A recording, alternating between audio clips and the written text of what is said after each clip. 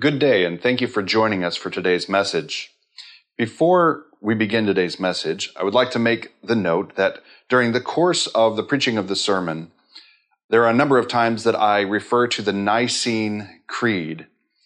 It wasn't until later, after preaching the sermon, that I realized that I had misquoted the Nicene Creed, and it was actually the Athanasian Creed that is being referred to. So throughout the message, please forgive the error and realize that when I refer to the Nicene Creed, it is actually the Athanasian Creed, a creed that's slightly later in date, that is being referred to. Thank you very much, and I hope that today's sermon is profitable. This morning, I invite you to turn in your Bibles with me to Titus chapter 3. Titus chapter 3. We are in our third week of this sermon series on the Apostles' Creed. In our first week, we spent time looking at God the Father Almighty. In the second week, just last week, we looked at Jesus Christ, His only Son, our Lord. And now we turn to the third I believe statement. I believe in the Holy Spirit. This morning we're going to begin in Titus chapter 3. We're going to read this, and we're going to come back to it later on in the service, as well as looking at Romans chapter 8. But we're going to read Titus 3, 4 through 7, because it is such a beautifully Trinitarian scripture that really holds out for us, particularly the Holy Spirit. Titus chapter 3, verses 4 through 7. But when the goodness and loving kindness of God our Savior appeared, He saved us, not because of works done by us in righteousness, but according to His own mercy, by the washing of regeneration and renewal of the Holy Spirit, whom He poured out on us richly through Jesus Christ our Savior, so that being justified by His grace, we might become heirs according to the hope of eternal life. Heavenly Father, we thank You for Your word this morning. Again, we thank You particularly for the Holy Spirit who has given us this word, beginning to end, from the prophets through the apostles. The gift of the word to the church, but really the gift of the word to form the church. Lord, we pray that we would be submitted to You as our God, Father, Son, Holy Spirit, that we would be submitted this morning to Your word. And particularly on this morning, as we look at the Holy Spirit, we pray, Spirit, that You would really walk among us as Your own word has said You would, that You would guide us in the truth, and that we would be changed because You are present with us. Thank You, Lord. We pray all of this in the name of Jesus, the one who has guaranteed for us all of these great gifts. Pray this in His name. Amen. This morning we're going to look at the Holy Spirit. I believe in the Holy Spirit. In A.W. Tozer's book, God's Pursuit of Man, he has a chapter, and the title of that chapter is The Forgotten One. I recommend that chapter to you. Francis Chan wrote a book that I think was probably inspired by A.W. Tozer. His book was called The Forgotten God. In Tozer's chapter, he suggests that while we may have a great deal of doctrinal accuracy about the Holy Spirit, we may think we know quite a bit about it, and we could even repeat it if you've taken time to memorize a creed or two, or perhaps a few scriptures. While we may have doctrinal accuracy about the Holy Spirit, we do not have an equally practical appreciation, acknowledgement, or awareness of the Holy Spirit. So we know about from a distance, but we don't know Him. Perhaps we know everything we ought to say about the Holy Spirit, but that does not mean we practically worship, glorify, or walk in the Holy Spirit as the Scriptures would have us. A.W. Tozer, he says this: the Christian doctrine of the Trinity boldly declares the equality of the three persons and the right of the Holy Spirit to be worshiped and glorified. Anything less than this is something less than Trinitarianism. Be honest, one of the notes to my own soul that A.W. Tozer is on to something here is the fact that the idea of worshiping the Holy Spirit seems like, whoa, red flags. You know what I mean? Like maybe yellow flag, caution, be careful here. The fact that that would be a caution to me tells me that I know some of the doctrine about the Holy Spirit, but I don't know the Spirit of God like I should. Something less than Trinitarian. That said, as I read Tozer's chapter, I came away with a feeling that he wanted me to love the Holy Spirit. That's what he really wanted. He wanted me to truly love and appreciate the Spirit of God. And I think he's right to feel that way. But I'm also convinced that the only way to truly love anyone, any person, and especially the third person of the Trinity, is to get to know him better. What better way to come to love someone? And if we discover that that one is truly glorious, to then glorify, to worship that one. Besides that fact, I'm also convinced that while it may have been true in A.W. Tozer's day, and it really wasn't, it certainly isn't true today that we really have much doctrinal clarity about the Holy Spirit anymore. So, my method this morning is twofold. Two things. I want to bring, I hope, some doctrinal clarity about the Holy Spirit, especially as he is presented in the Apostles' Creed. The second thing that I want to do is I want to raise our awareness and appreciation of the person and work of the Holy Spirit. Even that phrase right there, it's really important to me. At least it has become this week. I talk often about how the gospel is about the person and work of Jesus. I use those phrases, and they're technical phrases. They mean a lot. Right? The person and the work of Jesus Christ. But what we discover is that the Apostles' Creed holds out not only the person and work of Jesus, but it also holds out the person and work of the Father. I believe in God the Father, maker of heaven and earth, right? But he also holds out the person and the work of the Holy Spirit. So my method this morning, twofold: bring doctrinal clarity, first of all, and then, Lord willing, appreciation of who the Spirit is. That's my method, but the goal is a little different. The goal is that this morning you would come to love the Holy Spirit, just as A.W. Tozer's goal in his chapter.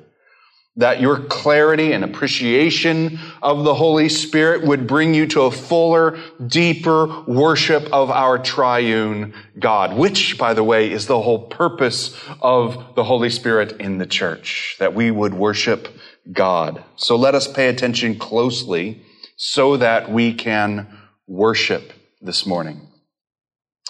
Now, I'm going to actually begin by looking at the words that come directly after the statement, I believe in the Holy Spirit. In the Creed, it says, I believe in the Holy Spirit, the Holy Catholic Church. It continues. Now, I'm going to start there because this is a crucial point. There's something that this creed and others creeds that follow it, there's something that they're driving at that we have to not mistake here. The word Catholic. The word Catholic is driving at the reality that there is only one church. It is the church of the Father, of the Son, and of the Holy Spirit. It is the church of the redeemed. That is the only church that is the church. It's the church that's formed by and submitted to the teaching of the Scriptures as they are faithfully summarized in the Apostles' Creed. That is the one church. And yet, it doesn't take much discernment to look around and see that there isn't just one church. We can say it all we want, right? And mean it, and even believe that it's true. There really is only one church, and we look around and we're like, nope. Right? The most glaring fact is that the church that is called Catholic with a capital C, and I noticed in the Creed, we haven't fixed it yet. Every time I type the word Catholic, on my computer, it automatically capitalizes it, even though there are two uses of that word, and it hasn't been corrected on our screen yet. There's the capital case Catholic, which is referring to the Catholic Church, as you would understand it more than likely. And then there is the lowercase Catholic that is an adjective. It's a simple word with meaning associated. that helps us to understand the word that follows it, as simple adjectives, lowercase c. But the glaring fact is that Catholic Church is not what is being specified in this creed. In fact, since Protestant Reformation in the 1600s, the tradition that Cross Point Coast belongs to and is a greatest agreement with is in significant disagreement with much of the points of the Catholic Church, capital C, particularly about the atonement, about the cross, about justification. These are deeply divided things. And we look at it and say, is there one church? Are there many churches? But we shouldn't think that the Protestant Reformation is the first time that the church has faced such a question. It's not the first division in the church. The church has grown up in many places around the world. One of the reasons why that may look like there are many churches isn't necessarily because the church divided, but because the church grew up in these variety of places wherever the gospel went. But then it also divided of questions of core doctrines, even those doctrines that are in the Apostles' Creed. Some of the church visible have divided and departed from the Apostles' Creed. Other times the divisions were over less significant issues. And other times they were even petty disagreements or even political division. In fact, I listened to a history of the church. I think it would probably be more appropriately called the history of the church in the West, particularly in Europe. And in that history of the church, it was discouraging to me how often the supposed church, as it fragmented, how very often the fragmentation was actually highly politically motivated. What is clear, what we have to remember is many of those who call themselves the church or participate with the church or climb up the ranks of the leadership in any particular church or tradition, the question is, are they truly a people of faith in Jesus Christ? Are they truly submitted to the truth of the word? Are they truly filled with the Holy Spirit? So while we look around and we see in the visible that there are many churches, even among these many churches, among those churches that are actually holding to the truth of the scriptures as inspired by the Holy Spirit of God, there are those among them that we call the invisible church who are truly the church Catholic. The church, often it's used the word universal.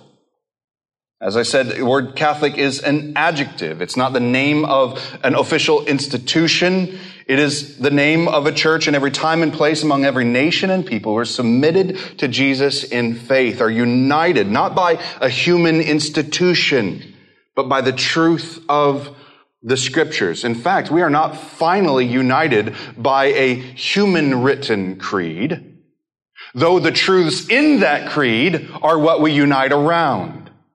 We are finally united by the Word of God and the Spirit of God. Let me put it another way. The Catholic Church, to which the Apostles' Creed refers, is the church of every time and place, every nation and people who hold the Catholic faith.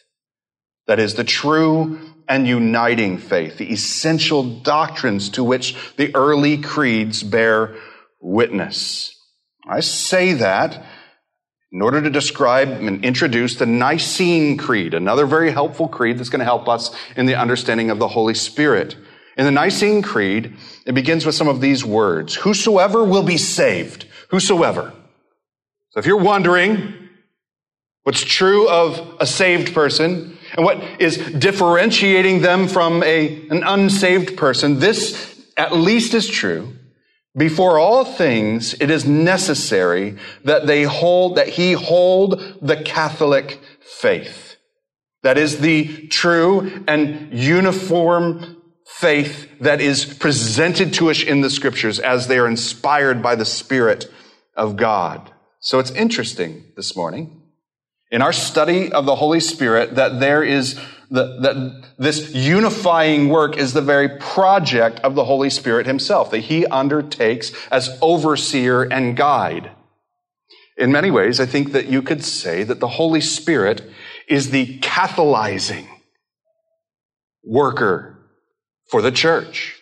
He is the one who is unifying the church by guiding us in the truth. Here's how it's put in John chapter 16, an essential passage of Scripture for us in understanding the work of the Spirit. John chapter 16, verses 13 through 15. When the Spirit of truth comes, He will guide you into all truth. For He will not speak on His own authority, but whatever He hears, He will speak, and He will declare to you the things that are to come. He will glorify me, Jesus says, for He will take what is mine and declare it to you. All that the Father has is mine. Therefore, I said that He will take what is mine and declare it to you. What does the Spirit do? He guides us in the truth. All truth. What truth? All truth that Jesus has given to His disciples, the Spirit guides us in. And that truth is a truth that is united with the Father. The Father has given to the Son has given to the Spirit, and the Spirit gives now to the church. This passage speaks of truth, that is teaching, or as I've been using the word doctrine, which is the very word of God. That's why I'm not afraid of the word doctrine. Doctrine has become a bad word. Partly bad because it can become dry and really thick and be about theological tomes, but also because it can start to sound very man-made. But true doctrine is actually the teaching of the Holy Spirit, reminding us of the truth of the person and work of Jesus Christ, about God the Father as it's recorded in the Scriptures. This is what we mean by doctrine. It is the truth that the Father wants the disciples, and I love the word disciples because it means learners. So hear that. The Father wants the learners of the Son to know these things.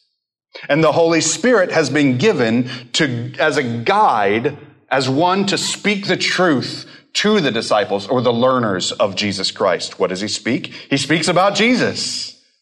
Now, where do we find this truth?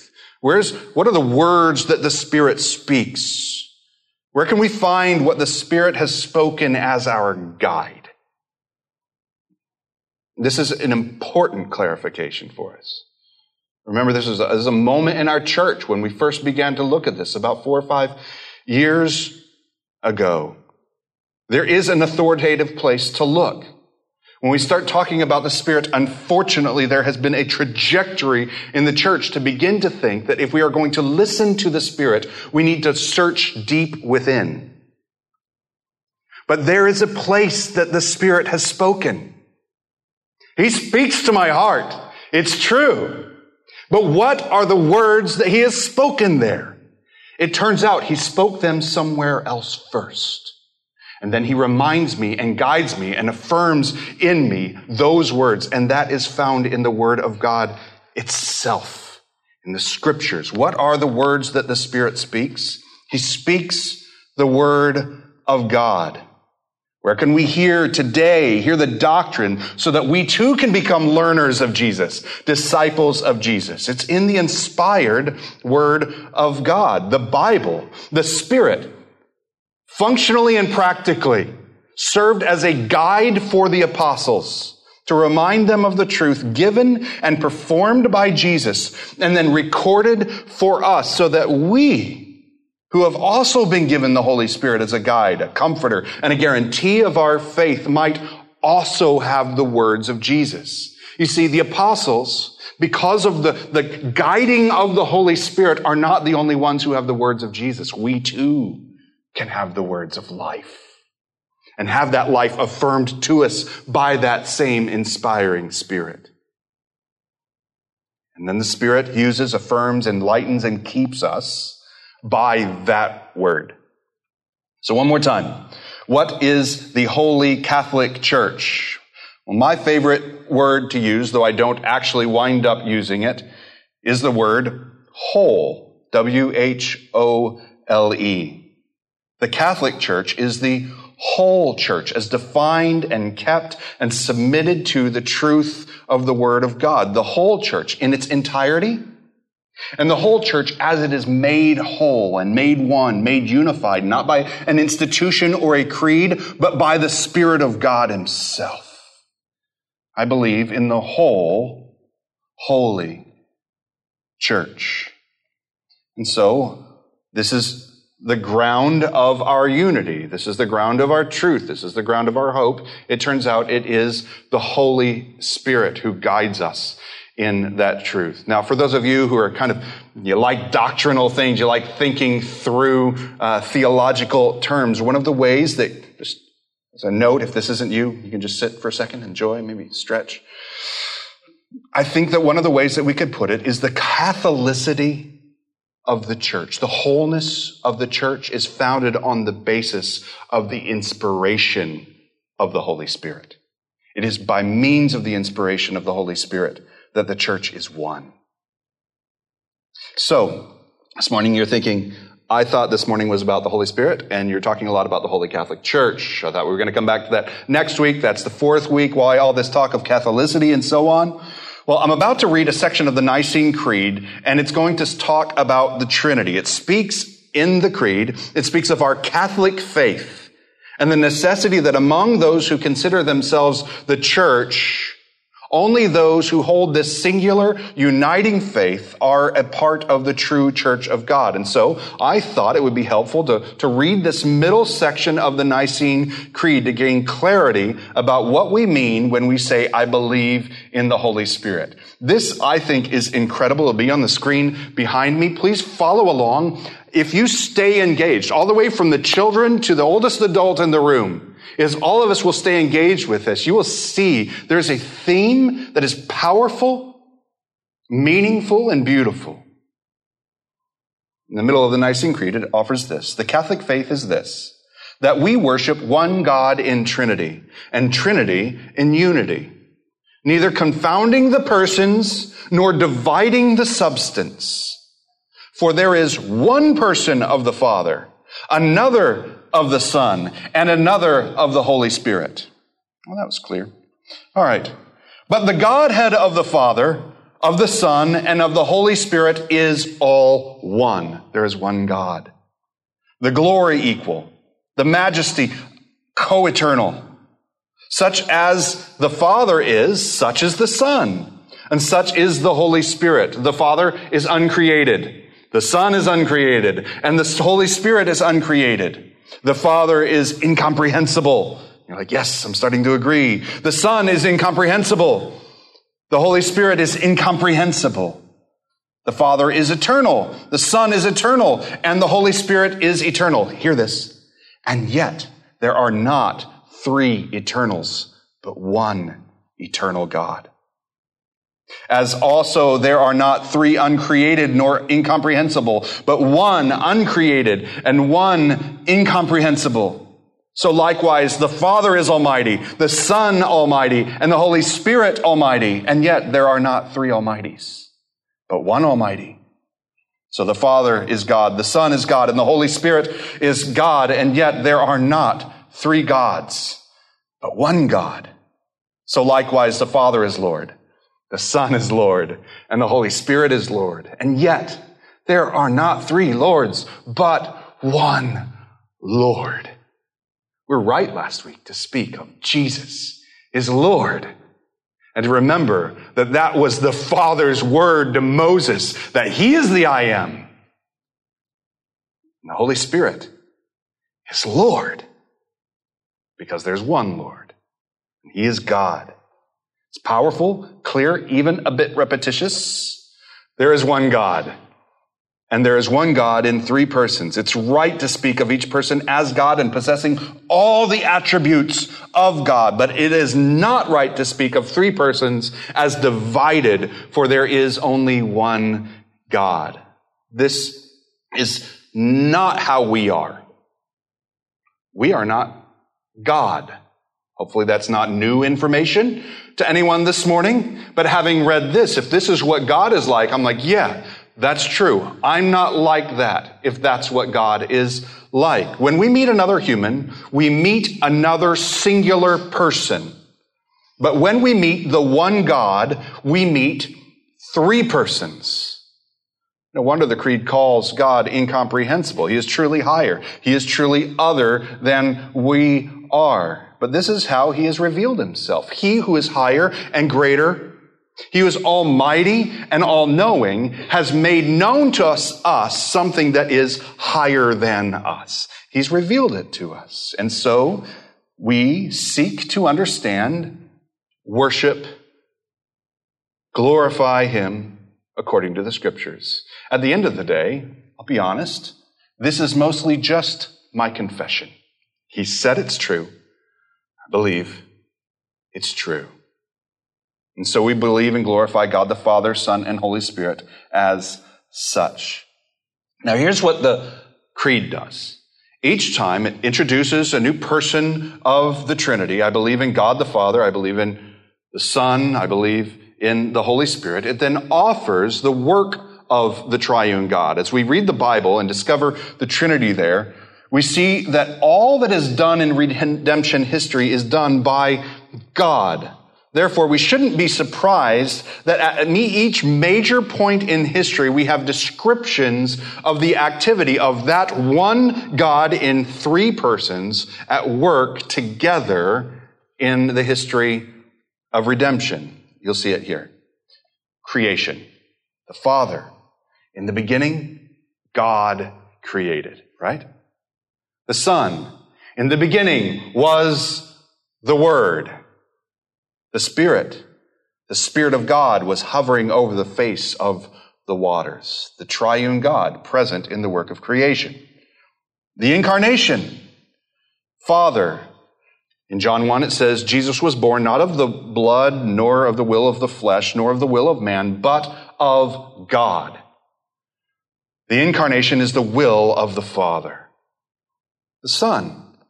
Well, it says very simply in John 1 also, the Word became flesh. There's the Word at work, the Son at work in the Incarnation, taking on flesh. And the Spirit.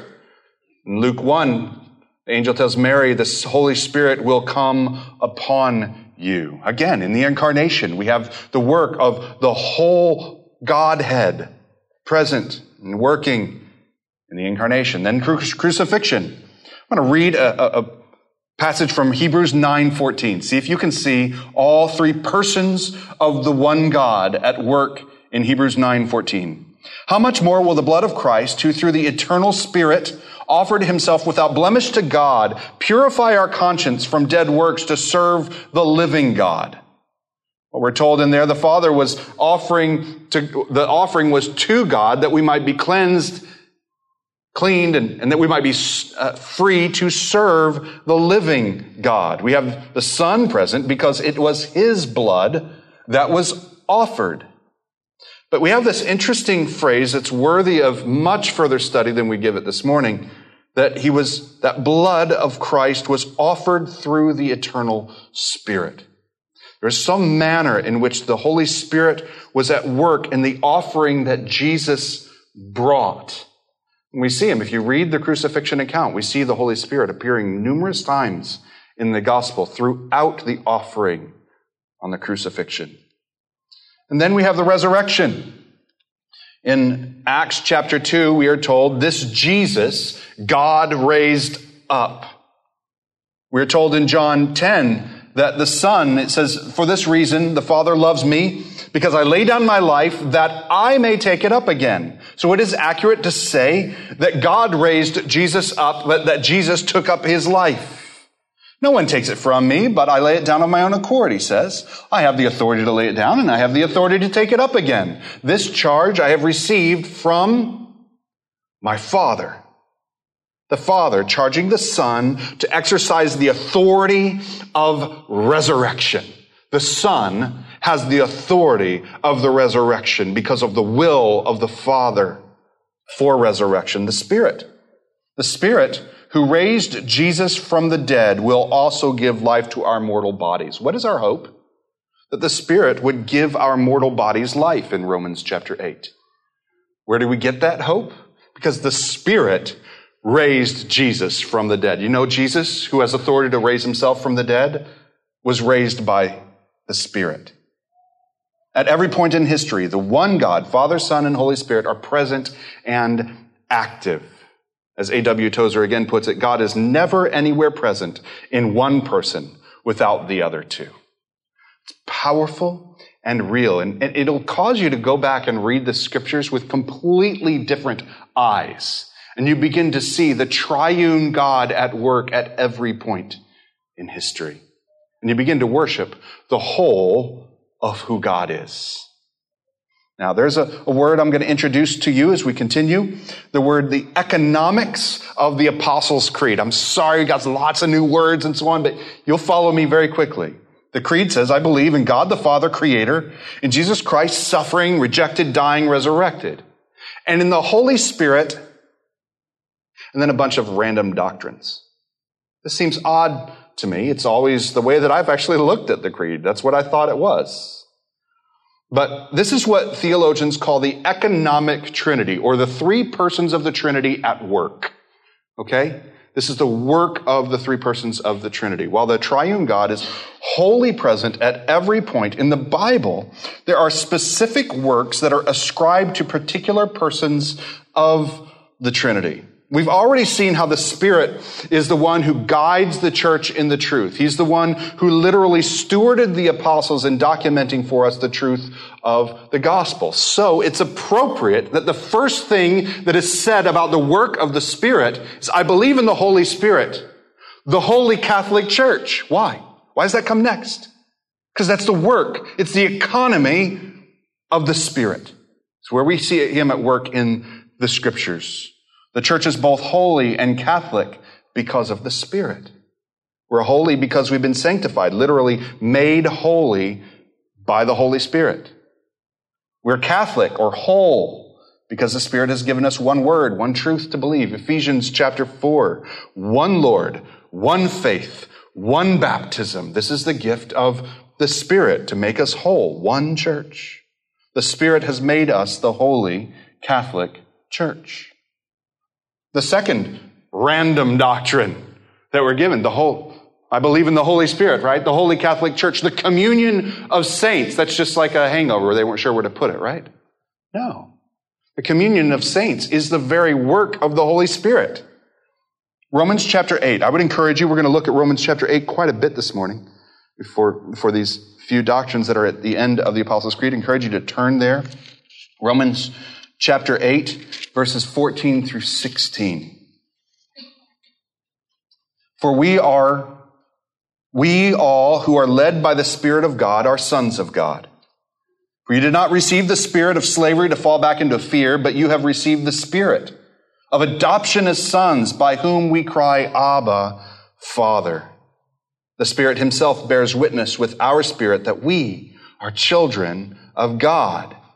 You see, we've already seen that the Spirit leads us in truth. Here we also see that the Spirit is the seal of our adoption as sons. To be clear, that is, we are adopted, men and women, as full inheritors of the kingdom with Jesus, the firstborn from the dead. We are a people who cry, Abba, Father. And the Spirit affirms, bears witness to us, you're right to do so.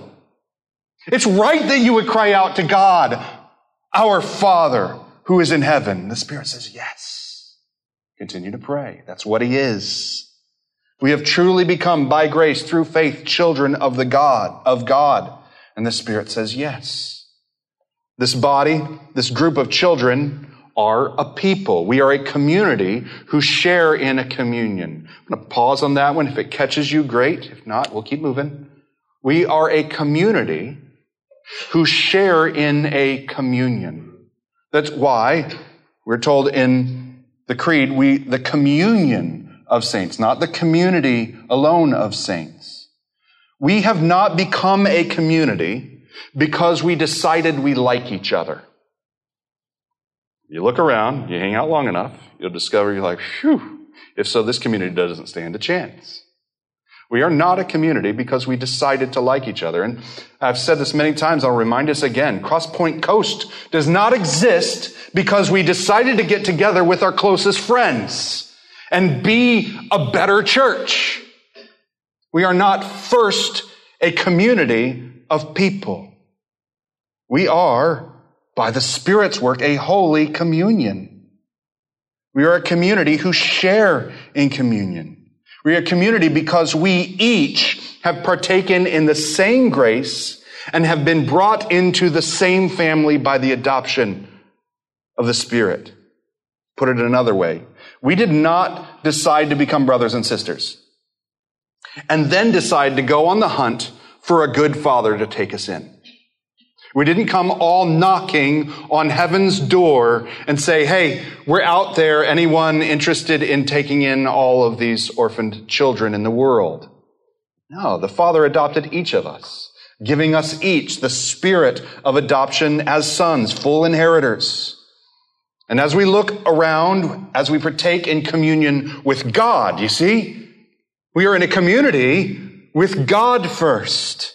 We realize that there is a whole community of us partaking in this same grace. And so we discover we are one family. He didn't just adopt me. He adopted us. A community who partake in the grace of Jesus Christ by the adopting work of the Holy Spirit. In a little while, we're going to take communion together, and it is literally held out for us visibly. We become a community who partake in communion. Do you see it? The forgiveness of sins. I believe in the Holy Spirit, the Holy Catholic Church, the communion of saints, and the forgiveness of sins. Look at Romans chapter 8, verses 1 through 4, the beginning of that chapter I had you turn to. Romans chapter 8. There is therefore now no condemnation for those who are in Christ Jesus. I love the way that Mark put it in our prayer of confession. Man, if I would encourage you, this phrase should come through your mind every prayer of confession. There is therefore now no condemnation for those who are in Christ Jesus. The way that Mark said it is when the Holy Spirit brings conviction of sin, he does not bring condemnation. Because there is none. For the law of the Spirit of life has set you free. He hasn't laid on you the weight of condemnation anymore. It's been removed by the Christ, and the Spirit guides us in that truth. In Christ Jesus from the law of sin and death. For God has done what the law, weakened by the flesh, could not do by sending his own Son in the likeness of sinful flesh. And for sin, he condemned sin in the flesh in order that the righteous requirement of the law might be fulfilled in us, who walk not according to the flesh, but according to the Spirit. How do we walk? As people condemned, weighed down by our sin, or do we walk as a people who have been made free by the work of the Christ, applied to us by the Spirit, free to walk according to that Spirit? It's a beautifully Trinitarian passage. There's a similar Trinitarian passage over in Titus. We read it at the beginning of our service. Titus chapter 3, verses 4 through 6. Again, but when the goodness and loving kindness of God our Savior appeared, see it? He saved us. Not because of works done by us in righteousness, but according to his own mercy. By the washing of regeneration and renewal of the Holy Spirit, whom he poured out on us richly through Jesus Christ, our Savior. The Holy Spirit has applied salvation to each one who is redeemed by washing and renewal. This is the work of the Holy Spirit to apply the grace of the Son to wash us, to cleanse us, to forgive us of sin. What a relief, because if the Holy Spirit didn't wash us, we would have to wash ourselves. But if we've been washed, we're clean. And all we do is we come before him and we say, I've fallen short, as you know I do. Spirit of God, remind me of the truth of the grace that is in Jesus Christ. We've been forgiven of sin. We've been set free by the Spirit. And so we walk, not according to the flesh, not according to the old way, not according to sin, and not according to condemnation, but according to the new way of the Spirit of life. The Holy Spirit has brought us forgiveness of sins. So here's the gift. We get to go back to that passage that Mark read for us in the prayer of confession. We get to go back to it and say, Justice, I like that. I've never done it. I don't see it around me, but I like it. It's not in me, but it's in him, and he's fulfilled it perfectly. Spirit, show me justice, not for me, but cause me to walk in it, love kindness. Show me what it looks to walk in humility. So we have these doctrines. The second to last doctrine is the resurrection of the body. There are 2 verses in Romans 8 that hold out for us the work of the Holy Spirit and the resurrection of the body. In Romans 8:11, it says this, Romans 8:11, if the Spirit of him who raised Jesus from the dead dwells in you, he who raised Christ from the dead will also give life to your mortal bodies through his Spirit who dwells in you. You see, it's the Holy Spirit who gives life to mortal bodies. It is right to say that it is by the power of the Holy Spirit that we are raised. And yet, I don't actually like to say it that way. In fact, I think, by and large, it's not the way that the Scriptures say it. It can sound like the Spirit is some sort of energy or simply a power by which things are done. No, he is the person who works the resurrection. That's why it's right to speak of the person and work of the Holy Spirit. We don't have another person using a power called Spirit. We have the Holy Spirit who works personally, and we call him powerful. It's one of that sort of idea should change the way we pray. Holy Spirit, strengthen me, give me power. Is that what we mean? Do we mean strengthen me by doing what you do, Holy Spirit of God? And if that means some form of strength and power that I feel, so be it. Do it, Holy Person of God. And if it means that you guide me in your word, do it, Holy Person of God. Romans 8:23. And not only the creation, but we ourselves, who have the first fruits of the Spirit, groan inwardly as we wait eagerly for adoption as sons, the redemption of our bodies. What are we waiting for? What are we groaning for? We long for the redemption of our bodies. They're broken and they need to be remade. So it's the role of the Spirit to come to us, even now in the present age, sent by the Father and the Son, as a first fruit, a first taste, and a guarantee of our redemption that will be complete until our very bodies, our mortal flesh, are raised and redeemed. So you see, the Holy Spirit brings resurrection to our bodies. And the last one just sort of follows immediately, the life everlasting. In the same passage we read earlier that speaks of the regeneration and renewal of the Holy Spirit, what's the consequence? Titus 3:7. So that being justified by his grace, we might become heirs according to the hope of eternal life. What does the washing and renewal do? It gives us hope of eternal life. The Holy Spirit guarantees not only resurrection. If that's all he guaranteed, we'd face death again, just like Lazarus. The Spirit also guarantees resurrection and hope of eternal life. The Holy Spirit brings eternal life. This morning we've thought about a lot of things. I hope that in the middle of all of that, there's a bit of clarity. At least there are places to go in Scriptures to search more deeply, even during the course of the week. I hope that by our study this morning, we have greater clarity about the person and work of the Holy Spirit. But I also hope that by our study, we have an increased appreciation for the Holy Spirit.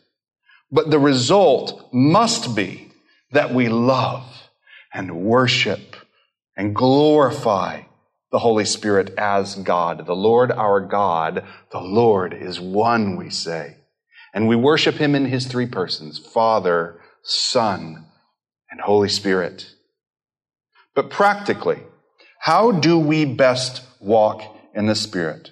I want to send us out with a knowledge not only of a desire that I would have for you, but a way in which we can walk according to the Scriptures as we go from this place. In John 16:14, it says this, that same section that we read earlier about the Holy Spirit guiding us in truth, it says this, He will glorify me, the Spirit will glorify the Son, For he will take what is mine and declare it to you. Central to the work of the Holy Spirit is to glorify the Son, the beloved of the Father. The Spirit makes the Son known to us. So, we most honor, love, give attention and appreciation to the Holy Spirit, who is God, by knowing Jesus, who is God, the one God. Charles Spurgeon says this: now, if we wanted to praise Jesus tonight, what would we have to do? Why, you would only have to speak of him as he is, holy, blessed, glorious. How do we know who he is? The inspired Word of God, in which this Holy Spirit guides us and affirms to us. So we most honor the Spirit by paying attention to the Word about Jesus. When we speak of Jesus as he is, we are speaking as the Holy Spirit has faithfully taught us to speak. One more quote from Tozer. Let us remember that he that is the Spirit is drawn to the sweet name of Jesus as bees are drawn to the fragrance of clover. Where Christ is honored, the Spirit is sure to feel welcome. Where Christ is glorified, he will move freely, pleased, and at home. I am confident, church, that if we will give much attention to Jesus, as the Spirit has given much attention to Jesus, we will be a Holy Spirit-filled church. Let us worship God as the Spirit has taught us, by knowing and exalting the name of Jesus, walking according to the way that the Spirit has laid out for us in the Scriptures, the way of the gospel of Jesus Christ, the way that leads to the glory of the Father. Heavenly Father, we pray to you because this is the way the Son has taught us to pray. This is the way that the Spirit has equipped the saints to pray throughout the centuries, and all in the name of Jesus Christ. You are God, Father, Son, and Holy Spirit. All that has been done by you, and all that is you has done it. Lord, we pray that we would have an increasing clarity, though we have already confessed there is a way in which you are incomprehensible. You are higher. I pray that as we come to understand you, we would take the baby steps of worship.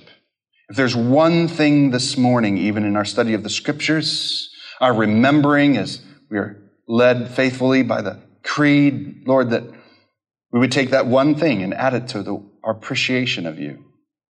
And take the baby steps of worship. I pray, Lord, that you would guide us, Spirit, or that you would lead us in the truth, and that you would affirm that truth to our souls.